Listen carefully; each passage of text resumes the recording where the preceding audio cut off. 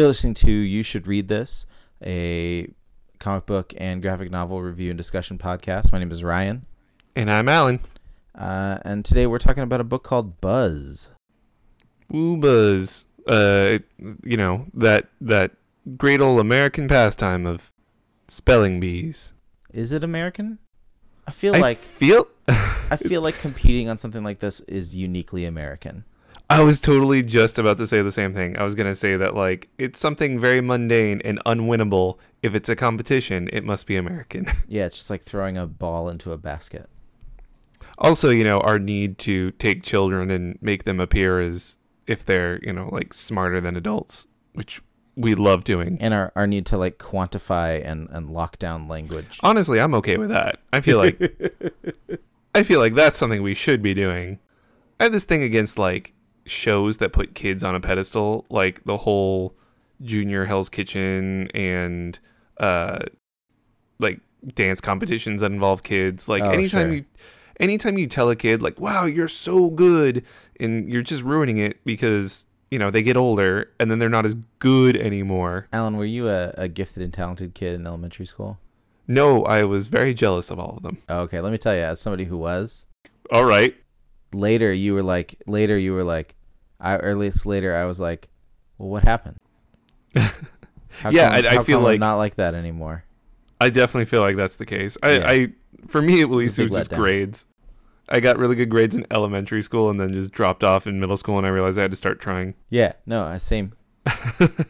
But mine was high school. But I don't know if that same thing, but better. different. All right, so let's talk about this. So speaking of spelling, we're discussing this week a book called Buzz out on Oni Press. It came out kind of a while ago, like 2013. So that's 6 years ago now.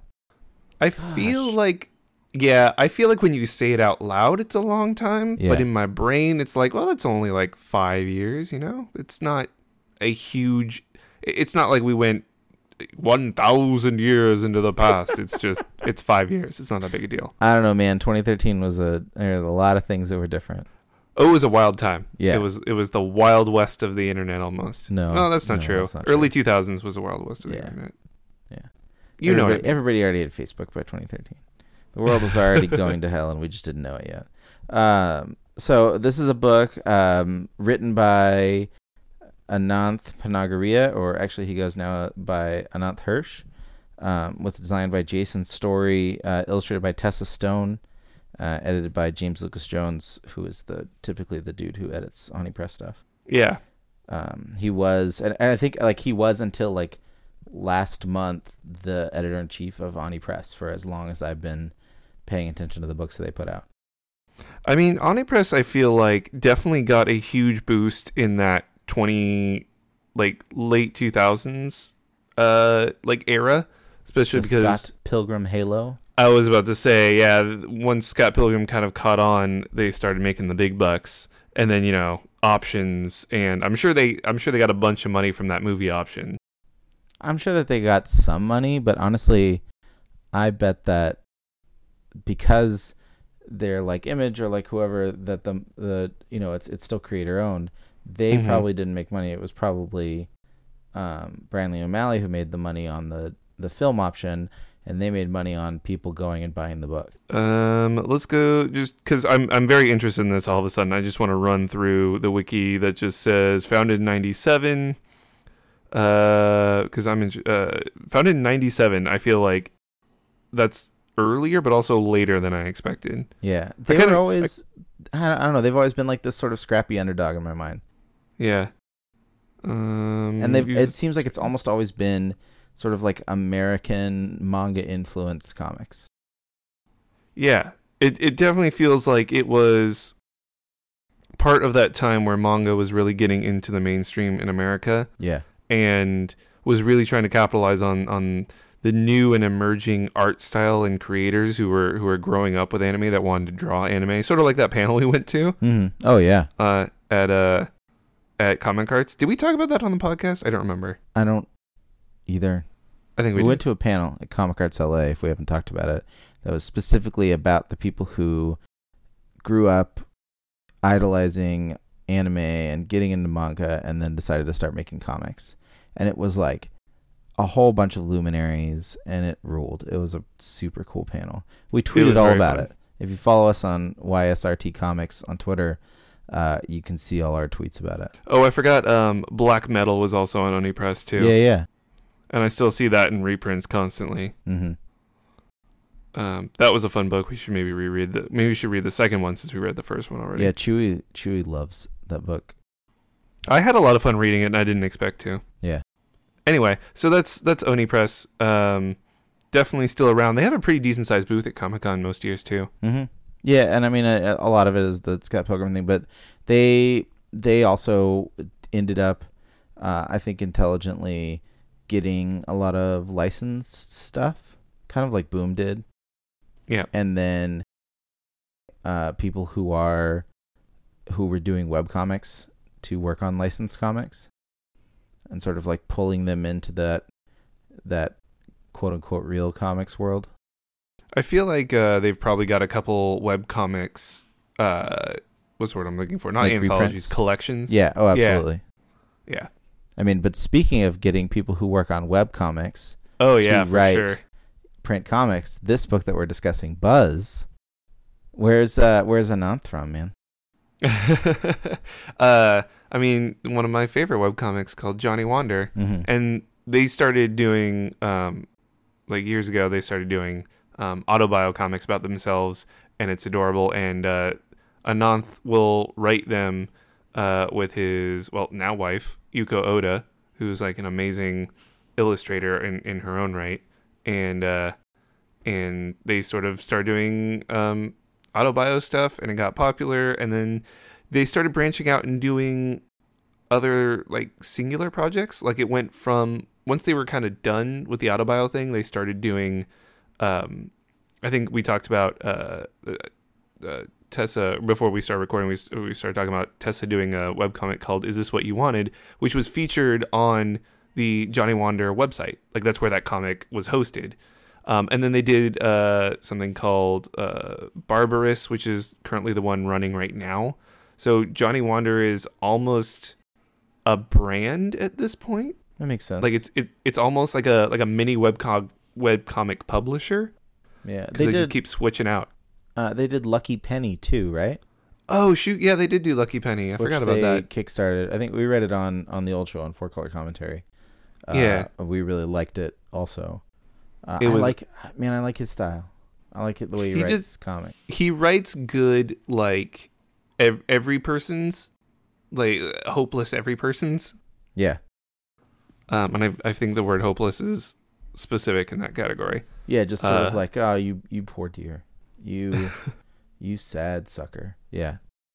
But in the best possible way, in a very relatable way. Yep. I feel like we both really wanted to read this because I think we both really enjoy this style, this era, this sort of, I don't know what it's. I feel like it should fit in a specific subgenre of some called. I have no idea what that subgenre would be called. I've heard the phrase Amera manga. Oh, okay. Which would fit like, Brian Lee O'Malley stuff, probably a lot of Brandon Graham stuff, any of that, anything that's like James Stokoe, any of that stuff that's like, hey, I'm super into. Bosma might fit. Like, I'm basically making manga for whatever for me.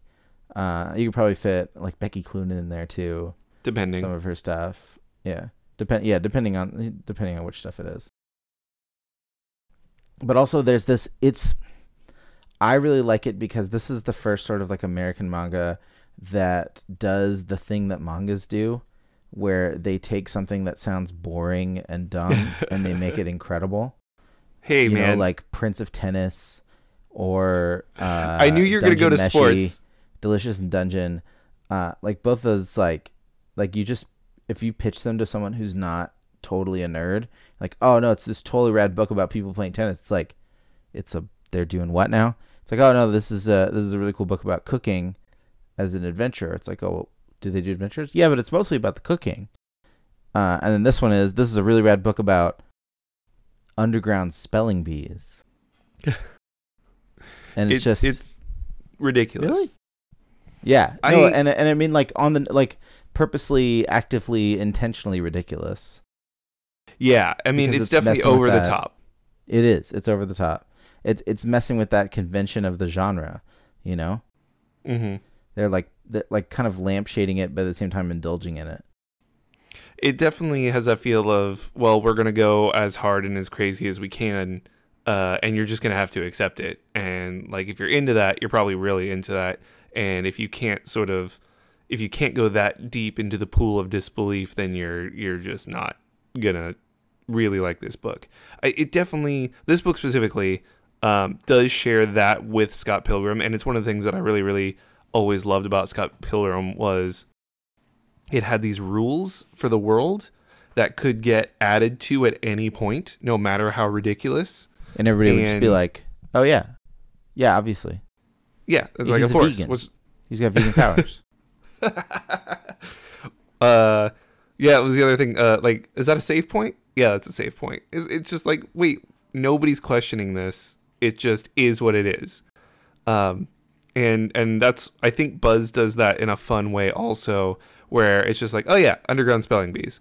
Also, when you say words, you can manifest them into, being and weapons or falling rocks or whatever it is. Yeah. Which I do want to talk. Go ahead. And this guy's definitely possessed by an alien entity. Oh no. Oh yeah, the cosmonaut. We'll get there. We should go over like the basic premise first. All right. So I mean, the basic premise is this kid, and he's like a freshman in high school, right? Going to high school. Sorry, what's his name, Ryan? What is his name? It's Webster. Webster. And his sister's name is Miriam. There it is. That was probably the launching point. I feel like that was the first step. I'm gonna be honest with you. I feel like like the naming thing happens in a lot of mangas, and I just don't get it because I don't speak Japanese. Yeah, well, Well, I mean, like, yes, but sort of, kind of. I mean, the thing about Japanese names is they all actually, the kanji is derivative of this other thing. Like, technically, the way you write this person's name uses the kanji for these other two things. Well, yeah, because there's like multiple layers of puns. Exactly. In Japanese, you can have like visual puns or like the way these words are constructed puns. Right. It's almost a superior language to English just because of the depth of puns. Yeah, but it also makes it ridiculously hard to like learn to read and write. Yeah, which, hey, you know what? To be fair, English is also really hard to learn to read and write. Yeah, that's fair. So that's Eastern right. and Western languages don't. Nice. Call them out. Good job. So yeah, the basic premise is Webster, and he's a nerd, I guess. Is just like his clearly. General he wears personality. A tie, he's got glasses. He's got weird, unruly hair because manga, I guess. Because his name. Oh yeah. And then he just on his way to his new high school gets roped into a black. It's not black market. It's not. I guess it would be underground. I guess would be the best way to describe it. But like an underground spelling bee because he gets roped in by this dude wearing a ridiculous coat. Yeah, and the dude just straight up, like, he bumps into him. He drops his book. The dude picks up the book and then just walks into this unlicensed underground spelling bee. And he's like, hey, that's my book. Give me my book back. He's like, we want it? Go get it. And then he throws him into the spelling bee. And next thing you know, he's spelling. And as they start spelling... and there's a guy dressed up all snazzy who's giving out the words, and he seems to be like a sort of ringleader type, which I found super enjoyable as a part of this whole thing. Like having somebody that's not just competing, he's sort of the rule maker. Yeah. And then that's as you spell, like in a situation like this, I would for be sure, that guy. Yeah, no problem. I totally understand that. All right. I would be more interested in creating a like fake handle that they all have to use in order to compete in the spelling bee. You would, and it would be astonishing. It would be atrocious. Everybody would hate it. I'm sure it would be terrible, but like... And I would announce it super loud just to feel the power of the groans from the audience. Well, I got to figure out what my shtick is first. If you were an underground spelling bee champion? Yeah. Competitor? You'd make some sort of really dumb Pokemon pun. Oh, man. I'm going to think about this. Yeah. Yeah, I'm gonna think about this later because right now my brain is not functioning. Tweet at normally us if you can think of a really good one, or what yours would be, or if you do a Buzz Sona, let's make that happen. Sona. Did you see all the Spider Sonas that have been coming up out of Spider-Verse? I love it. It makes me so happy. It's super good, and I feel like I missed the train on it. Like I missed my opportunity to throw mine in the ring. I don't think you did. I think it's still there. You think I could do it? You can make a Spider-Man who's also a Pokemon trainer, Alan. You know what I saw? Like for everybody that does Man. Oh wow, that's just bad. Don't even. Everybody's Spider Sodas all have hoodies. Like that all was. Of them. Some of them just have hair. You know what I'm gonna go for? I'm gonna go for the goggles. I have to go straight anime and just go straight for oversized goggles and headphones. There you go. And amplified spider sense through the headphones. You're just gonna be a Jet Set Radio character. I'm okay with this. No, yeah, no. I mean, I got an Xbox One from a friend, and literally the only game I've played on it is Jet Set Radio. Why wouldn't you? That would be number one. It's the greatest game ever made. So we haven't got to the point where, and I keep trying to get there, but we haven't got to the point where when you're spelling, it creates words in the world ? Yeah, like it's and it doesn't always happen. Like at least it's inconsistent at first. Mm-hmm. In that first unlicensed spelling bee, it doesn't happen. But maybe it's when you're in a certain. No, because then it happens the first time that they call him Goldilocks. It definitely seems like it can happen anywhere, but it doesn't just happen when you're speaking. It only happens when you're spelling. Yeah. So it's like a physical manifestation of either the letters or the meaning of the word, and sometimes both. Yeah, or the word can be, as long as you're spelling it correctly, you can turn it into like whatever else you want. Mm-hmm. Like he turns the word instigator into a shield, which doesn't really make a whole lot of sense, but it works for the blocking the attack that, what's his face? Khan, who is the dude with the super weird jacket. Yeah. Like throws at him. Well, yeah, because he throws galvanize at him, but like as flaming letters. Which, I mean, that's not really what galvanize. Galvanize means like to rust over, right? Well, no, it's like to coat. Like you galvanize steel won't rust. Ryan, I know you only know that word because of Galvatron. I can neither confirm nor deny. Can't fool me. I've been to. He was voiced by Leonard Nimoy in the movie. Oh yeah. Uh-huh. Yeah. Who? It wasn't even the last Transformer voice that he did in a Transformers movie. Have you seen the Toys That Made Us on Netflix? Oh gosh, it's so good. Did you watch the Transformers one? Yeah, I was crying the whole time. I'm joking. It was interesting. Rosie and I loved it. That's a really good show. It's really worth watching. I heard a rumor they're doing a third season. Yeah, no, I saw that also, and on Twitter they already showed what they were gonna do. I think Ninja Turtles might be on the list. See, that's one that felt like it was missing. Oh, for sure. Ninja Turtles has its own long storied history as well. Yeah, I heard that they're rebooting the movies today. Sure. At this point, is it even a reboot? No. I mean, I feel like it's gonna get to the point, like they just keep rebooting stuff faster. It's gonna get to the point where it's just like, oh, we got a new movie reboot of this franchise just every year, just a new Superman movie every year, a new Batman movie every 6 months with a different. I'm just gonna put out there right now that there are only two good Ninja Turtles movies: the original 1988 movie, 89 movie, whatever it is. No. What? No, that movie is terrible. How dare you? It is not. It's so good. Oh, you're the worst. No, and the 2007 animated movie. The 2007 animated movie is very good. It's very good. Like, it has so many different little things here and there. It calls back to the original movie. Yes. And very it well. Works as a sequel to Secret of the Ooze. And it's got its animation is very good for the time. The voices are all spot on. Like, it's got some good characterization. We should be talking about comics. No, yeah. I mean, Ninja Turtles are comics. Okay, let's talk about this comic. So we get our third character. Yeah. And I totally am forgetting her name. Bonnie. Queen. The Black Queen, who's very much the rogue. So if we have Khan, who's a rogue, then we have a second rogue. I don't know. She's sort of like she's like the establishment player the one to take down, who's like, she's like the champion, who's the new guy's friend. The like respectable champion. Yeah. As opposed to Khan, who's the black outlaw sheep, who's been blacklisted. He's the outlaw. And then there's the unstoppable killing machine competitor. Right. That they don't come until way later. But she's sort of like the champ who's like, hey, you could do this, kid. Yeah, she definitely seems like she's the one on the inside. Yeah. Because she's also very chaotic neutral. Yeah, but she's also like, she's the one who has all the backstory and is also constantly ribbing Khan about like, yeah, except you got kicked out, but I'm on the inside and I'm working both sides and I'm triple crossing everybody.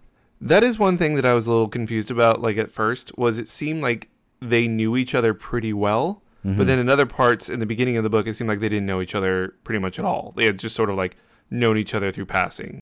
Because later on, when we learn about the Spelluminati, who's in charge of, who wins and who loses the Spelly Bees, turns out that she is one of the new inductees, and it looks like he's been kicked out, so she probably took his place. Yeah. And like was aware of him. So when we go back to the beginning of this book, once again, the point that you constantly make, which is read it through and then go back and read it again, you can sort of see everything slightly differently. Yeah. Like she probably knows him from being kicked out of the Spelluminati. I think that they know each other on a couple of levels because they're also like hardcore flirty from the very beginning. Yeah. And so in my mind, their backstory is like they had like a star-crossed lovers illicit romance situation. Okay. And they ended up, their paths diverged when she decided to get inducted into the Illuminati and he got thrown out at the same time. Yeah, that makes sense. But then when the book starts, they have both sort of like disavowed each other. Yeah. And it's like, we know we have history together, but nobody else does. So we're just going to pretend like it doesn't exist. I guess that makes sense. I mean, in my mind, it makes sense because of how quickly they sort of like are ribbing each other and then are close and are both working with this boy. Yeah. I mean, that's my headcanon. Yeah. I don't know if that's what they intended. Yeah, and that's one of the things about this book that I like, but also I'm not super stoked on, is the fact that it moves so fast. It does. It moves real fast. It's a single story arc. It's not like it's a graphic novel, and it's like 180 pages or whatever it is. Yeah, it's short even for a manga. Yeah, and so they definitely had to compile everything down, which is fine. But it does mean that getting those relationships across is a little bit harder to do because you don't get a lot of investment time. I mean, I feel like they could have pared it really down, and it would have been almost kind of a single character story. Yeah, but I think it's deeper than, I think that they spread it out a little bit. We get multiple characters developing and changing. True. But yeah, it has to happen. Like a lot of what happens is unspoken or unsaid. Yeah. You have to just sort of figure it out. It expects you to sort of build your own backstory. Just kind of like, to use a metaphor, how in the gutters between panels, all kinds of stuff could happen. Yeah. Or between page turns, the amount of time between a page turn is not static. It's sort of like that. It's just saying like, hey, clearly something exists in the backstory of these characters. All right, let's keep going. Yeah, and right. And it honestly, that's kind of what I like about this book also, is it just really comes down to, what do you want to happen? Sort of like, what do you, oh man, I don't know how to phrase this. Headcanon, I guess, is a good way to put it. Yeah, but the background is multiple choice, maybe. I really think the absence of content is more content in some cases. Yeah.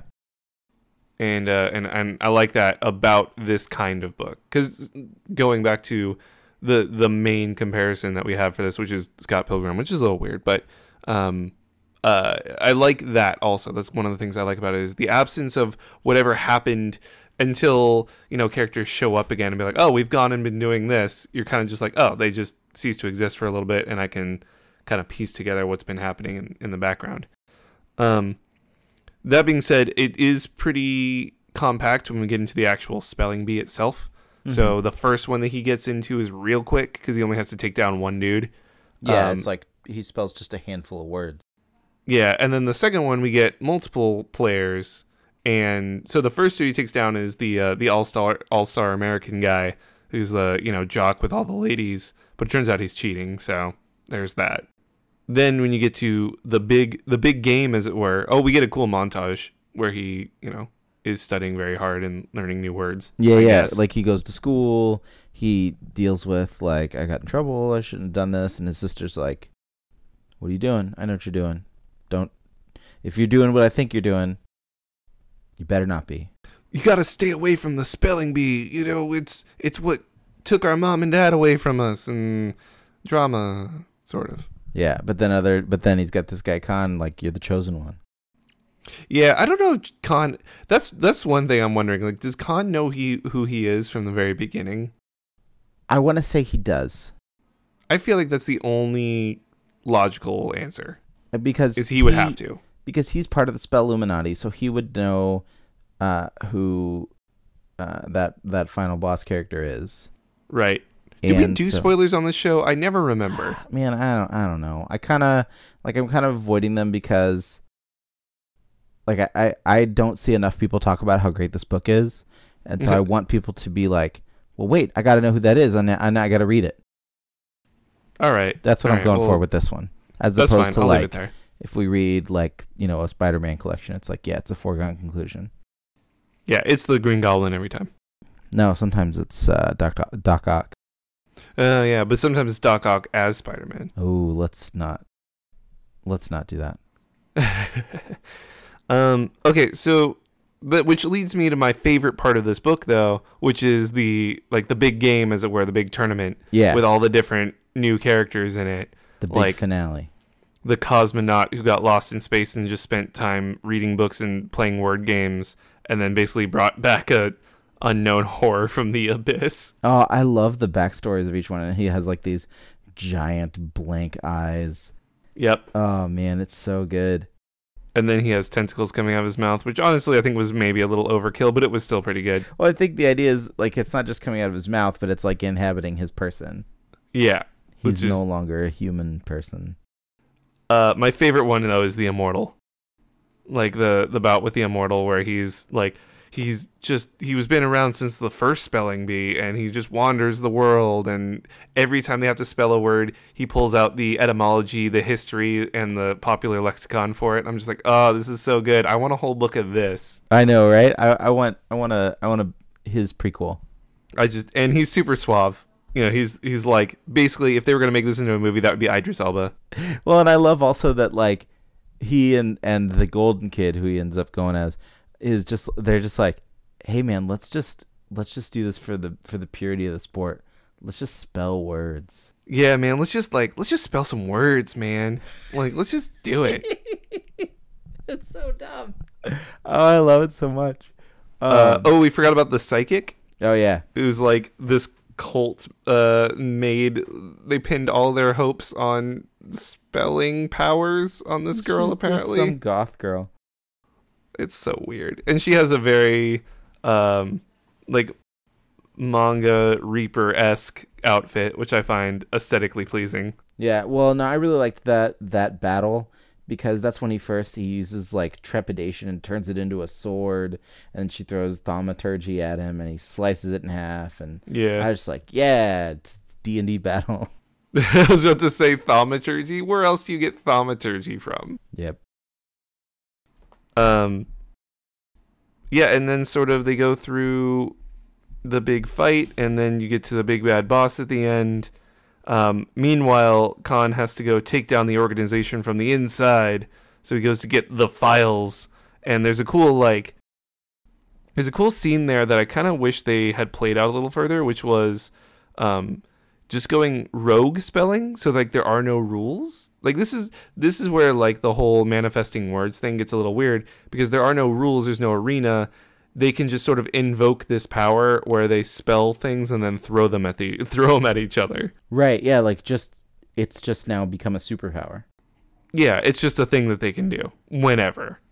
And that's kind awesome. of, and I'm just kind of like, I'm just going to have to go with it at this point. I'm this far in, right? Yeah, and you get like fighting that guy in the hallway.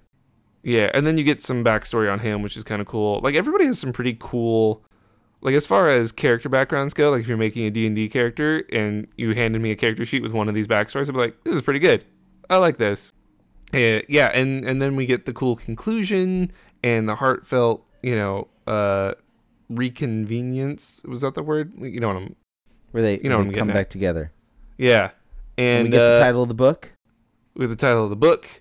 And we get a nice little epilogue. Yeah. That's good. So, it wraps it up clean, but it also, like, leaves it open for, future stuff. Can I draw the next one? I would. I would draw the next one. I'm just gonna tweet at Ananth, be like, hey, if you want to do a second Buzz, like, I got nothing else to do. Like, but I'll quit my job. It's fine. Let's talk about the art on this book. Oh, can we? Okay, so at first, the first thing that strikes you is that it's a 2-color book. It's black, gray, and yellow. Yeah, man, like a bright yellow. Like almost a neon yellow, Yeah, like a highlighter, but not like a yellow green highlighter, but like one of those old school just straight yellow highlighter. Like it looks like it's been run over a Sharpie a couple times. Yeah. Like it's picked up a bunch of black in it and like just made it a gross, deeper yellow color. It's so specific, Alan, but I know exactly what you're talking about. Thank you. But also, the yellow doesn't have any sort of what's what I'm looking for, like rhyme or reason to it. It's just sort of like there, and it's somewhere color. else. Yeah, and they use it to like highlight important characters, but also color certain characters, but then also color certain backgrounds. Like the yellow just sort of gets moved wherever it needs to create a dynamic image. Yeah, it works to sort of give an extra dimension to the art. It's sort of like it's not like an emphasis, but it's really like an extra dimension. It's like something in this world can be in shadow, totally black, totally white, or it can be yellow. And depending on the action, a lot of times it's used to show movement or to show or to make things pop. I mean, it's like a really masterful use of one color like that. It is. I would say like masterful is like a good word for it. Yeah, it's one of those situations where like I wish I had this in print. I only have this digitally, but I would imagine the yellow just explodes on the page. Yeah, especially if you get that black. And, I mean, the gray sort of gets dialed up and down as needed. Yeah, it's not just a single gray tone. There's like a 80% gray or like a 20% gray. Like there's a lot of different gray shades in there. But it's interesting because it's not a screen tone either. It's not like a traditional manga screen tone. It's just gray. It's just the color gray. It's not even like an ink wash. It's just gray. And the yellow is just yellow. It just looks like one marker or one digital brush or whatever you want to call it for the whole thing. Which is something that I really, really like about the art style of this book. It's loose. It's super loose. But it basically looks like somebody did a storyboard or an animatic and then used that style for a comic. So like some of the lines are really well thought out and purposefully rendered, I guess is the right word I would use. And then some of them are just sort of thrown together to create, background or motion or shading or whatever it is. And it just sort of kind of looks like it got thrown on there. But the gesture drawing, like the amount of movement and dynamicism that goes into each panel is very well placed. It's a loose art style, but it's in no way messy, if that makes sense. Yeah, that totally makes sense. And I think maybe part of the looseness is, that concept of like on model, off model, like the characters, like how in Archie comics, Archie always looks like Archie exactly the way Archie is supposed to look every single time. And I think that the characters on this really stray from that model.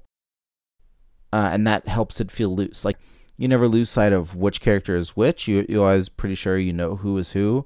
But like panel to panel and page to page, their faces can vary wildly depending on what they're doing, if they're jumping or if they're shouting words and stuff. Yeah, and man, it's so cool to And it's fun. It's super fun to watch everybody's like clothes get blown around and facial expressions go crazy and environments change. And there's not a bunch of background in this book either. Like, it's just a lot of silhouetting for the most part. Yeah, and there's a lot of white space. The white space is really well used. Yeah. Oh, man. Like, it's one of the things that I really, really like about this book is just the general, well, let's just throw some stuff on the page and see what works. But the panel layout, especially with the spelling bee competitions, is so good because, once again, we go back to, like, movement, and the panels on most pages can just be standard rectangular pages and panels in, like, a grid format. But then when things get crazy, things get tilted, blown off, bleed into another one. Some of them have borders, some of them don't have borders, and they're just sort of like all over the place, and it creates this like crazy tension. Mm-hmm. And it makes it crazy. Like, whoa, something crazy is happening. What's going on here? Everything's all over the place.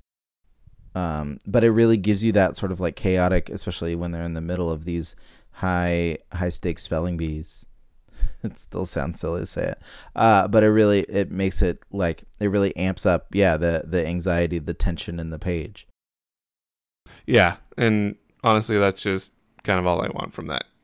And also, like, we can't talk about this book without talking about the letters. Oh man, like obviously, lettering in a book is always very important. It's one of the reasons that there's a person dedicated almost specifically to lettering. But this book is about letters. And not only that, but like dynamic font changing letters. Yeah, I honestly, I think that this book specifically is one of those things that can only exist as comics. Oh, for sure. You can't do this as prose.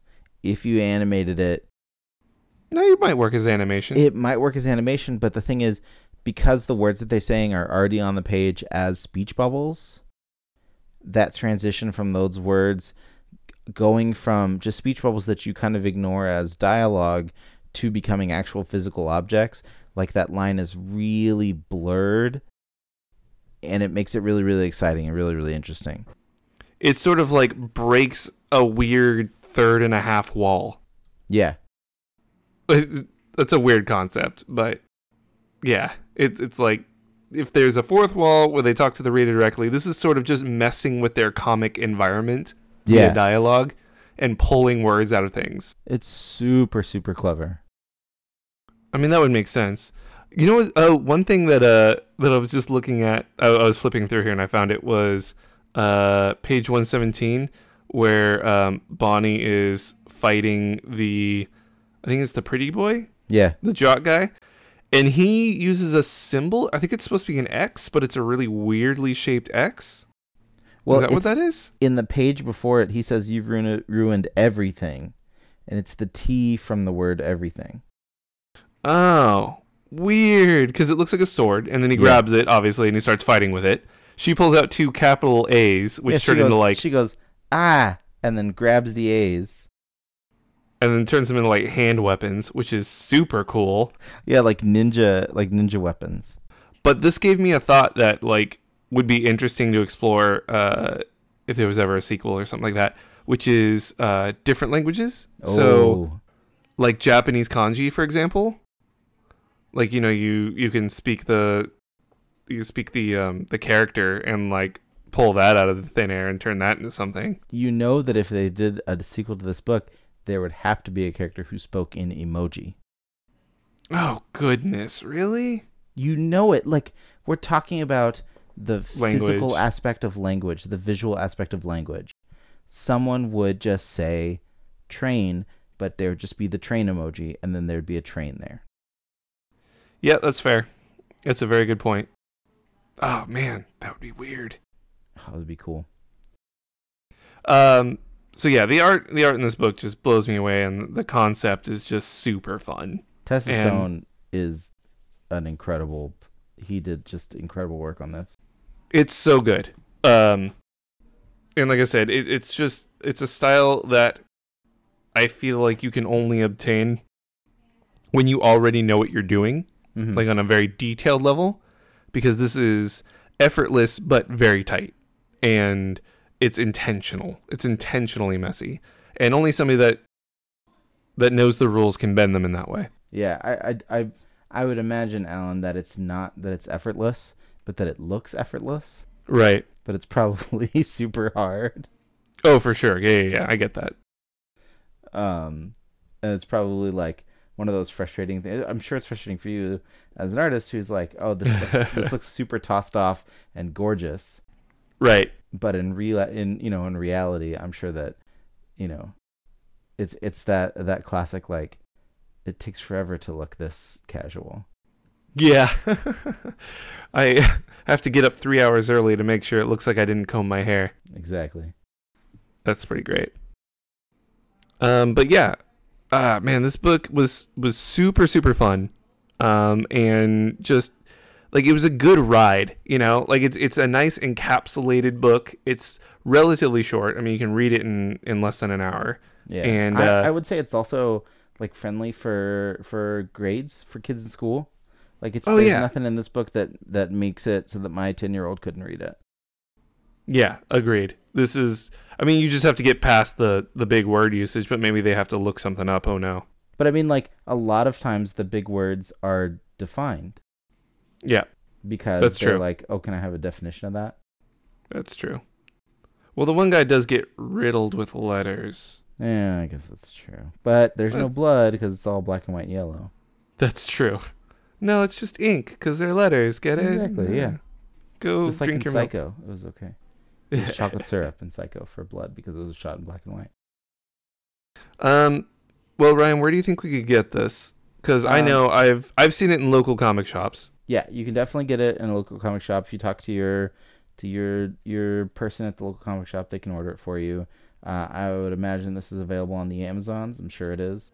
Oh, for sure. I mean, what isn't at this point? I'm confident that it's on Comixology as well. If you want to read it digitally. I picked it up at a Humble Bundle in we both did 2014, which is 5 years ago now, Alan. Don't say it like that. I mean, you have to put a little bit of love into that. You can't just throw it on the ground like that. No, just get used to it. You're one more step closer to the inevitable conclusion. Oh, great. So anyway, I hope I get crushed by letters. Hey, that would be a good way to go. And now a truck's gonna fall on us. Gosh. Okay, sorry. Getting dark. Yep. Let's pull it back. All right. Alan, how can people talk to you on the internet? You can find me at Marginally Talented, MRGNLY Talented, on pretty much any platform. Cool. My name is Ryan Roop. I'm on Twitter and Instagram, mostly at Ryan Roop, RyanRuppe. You can read what I think about music at prestigeformat.com. Oh, I guess you can look me up and see that I draw things. I forgot we can plug other stuff. Oh yeah. Look at Alan's art on Instagram, MRGNLY Talented. Yeah. I really liked the this is gonna date this episode because we record these way in advance. But I really liked the Smash Brothers mains that you were drawing. Oh yeah, that was fun. You got mine. The Splatoon, the Inkling. The Inkling. That's one of mine. I still can't beat my son regularly, but it's because he's a terrible cheater and he plays like a nightmare. I'm training just to beat him for you. I'll get retribution. Yeah, you've got to figure it out, man. What can we do? Where can people reach out to us on the show? Yeah, hey, you can follow the show YSRT Comics on Twitter. You Should Read This Comics on Instagram, right? Did I get that right? Yep, you got it. We're also at youshouldreadthis.club. Tell your friends. Thanks for listening. Yeah, we could use a couple 5 stars, a review or two. If you want to send us a DM, you can do that. We'll be happy to read questions and answer them, and do all the stuff that normal podcasts do. We'll be sponsored by Casper or Quip or whatever it is soon enough. So we're 100% ad free. Okay, you want to until somebody wants to give us money. There it is. Everybody's got a price. We're on the Facebook even. We are on a Facebook. So, I mean, you can do that if you want to like us there. All right, let's get out of here. All right, thanks for listening. Thanks for listening.